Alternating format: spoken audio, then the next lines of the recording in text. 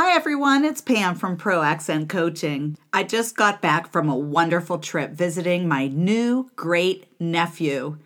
That means my nephew just had a baby. So I was Aunt Pam, and now I'm called Great Aunt Pam to my nephew's son. Well, he can't talk, but if he could, he would call me Great Aunt Pam. Okay, but I'm going to be honest with you. I will not be called Great Aunt. Great Aunt. The word great is positive, and it sounds like a lot of fun. Who doesn't want to be called great?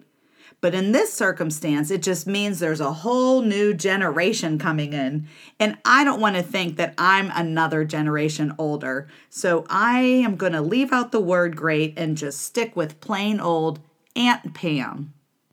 I still feel like I'm in my 20s anyways. So with new generations being born, there's a set of names that are most common each decade or each year. I thought a great practice tip for you would be to find out the correct pronunciation of your American friends and coworkers or colleagues.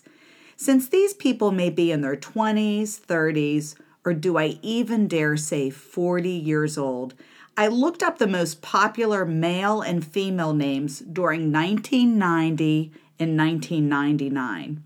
These are male and female American names. So just like how Americans may not be able to accurately say your name because the sounds are pronounced differently, and really, I'm so aware of sounds, I feel bad when I can't say a name accurately when I'm talking to someone. And sometimes I may want to even avoid talking to that person because I can't say their name. Mastering names will help you feel confident, especially when you're speaking in professional situations.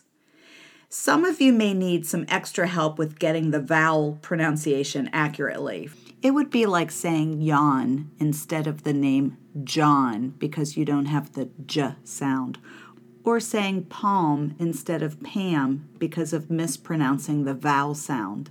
And I think this is a good time for you to even look at the spellings of these names. See if you can find patterns to the sounds that are pronounced. I found a list of names. It's the top 200 male and female names from 1990 to 1999. This comes from the United States Social Security Office. Of course, there's so many nicknames. You know, that's another name in addition to the one that somebody was given.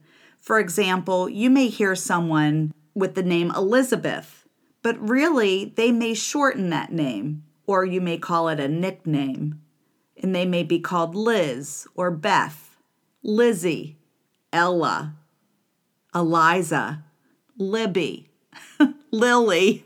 There's so many. Someone may say to a person, "Oh, what is Lily short for?" And that means, what was the full name that your parents gave to you? They may say, "Oh, my real name or my full name is Elizabeth." Back in graduate school, I had a roommate and his name was Whitey. And his hair was so blonde, it was white. I always thought that was why people called him Whitey. I never even asked him what his real name was. I always knew him as Whitey. I didn't even realize that his last name was Whitehouse, but he got his nickname from that, Whitehouse, and everyone called him Whitey. So of course, one day when someone asked for John, and I told them that no one named John lived here, was the time that I finally learned that Whitey, that was his nickname for John. Okay, let's start with the male names. We're going to do the top 10. We have Michael. There's that dark L at the end. Michael. That means at the end of that name, put your tongue tip up to the roof of your mouth and hold it up there and make sure you get that L sound. Michael. It's a real low sound. Also, be sure your lips do not move forward for that final L sound, or else it will sound like a W. Your lips should just be relaxed. Christopher. It has that schwa sound in the middle. Krista. Christopher, Matthew. That has that TH, and then you have to say U. Matthew. Joshua. It has a little in the middle. Joshua. Or maybe people are called Josh. Jacob. Jacob. There's a B at the end, but you don't really say it. You form your lips into a B, but you don't say the sound. Nicholas. It has that little in the middle. Nicholas. Andrew. Daniel. We have a Y and an O.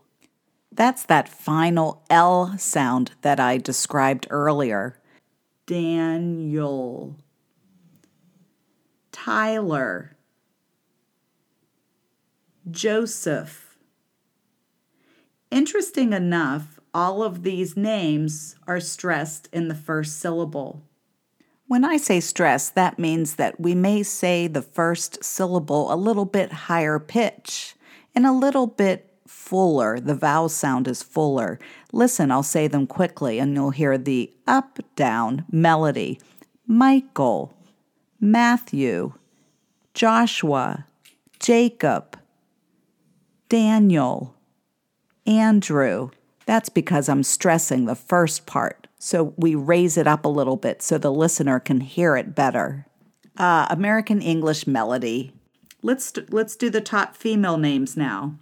Emma, Emily, Sarah, Samantha. There's that TH. It's not voiced. Samantha. There we're stressing man. Samantha. Do you hear it? Down, up, down. Samantha. And here's another one, the same. Number 6 is Amanda. Down, up, down. Amanda. Number 7, Brittany. It's a stop. We don't pronounce the T. We just go to say it and stop. Brit, and then we say knee. Brittany. Elizabeth. Elizabeth.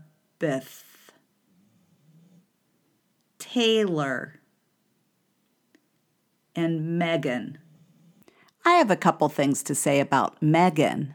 Stress the first part, so raise it up a little bit. Megan.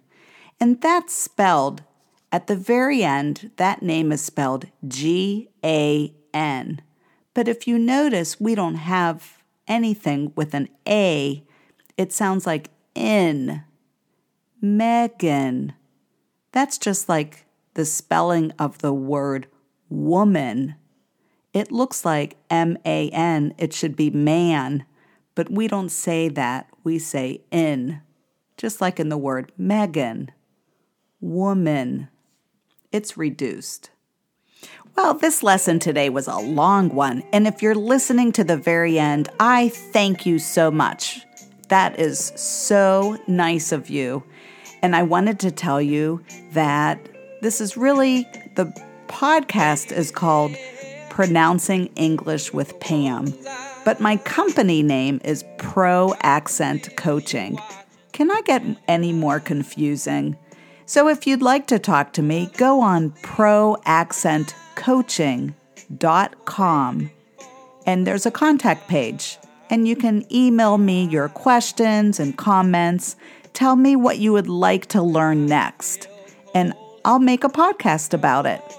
I really enjoy doing this for you.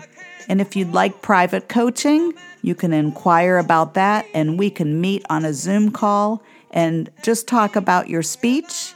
It's free for the first 15 minutes. Maybe it's 30 minutes. I don't really time our conversation, but I enjoy meeting you and talking to you. That's free of charge. And if you're interested in having me as a private coach, hiring me as a private coach, we can talk about that too. Have a nice day. Talk to you later. Bye.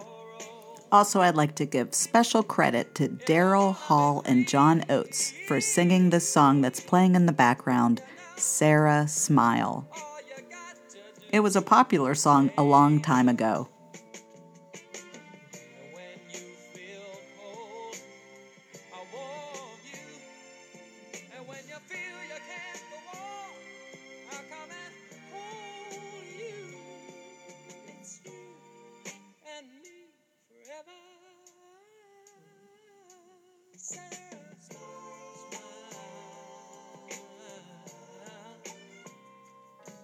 Won't you smile?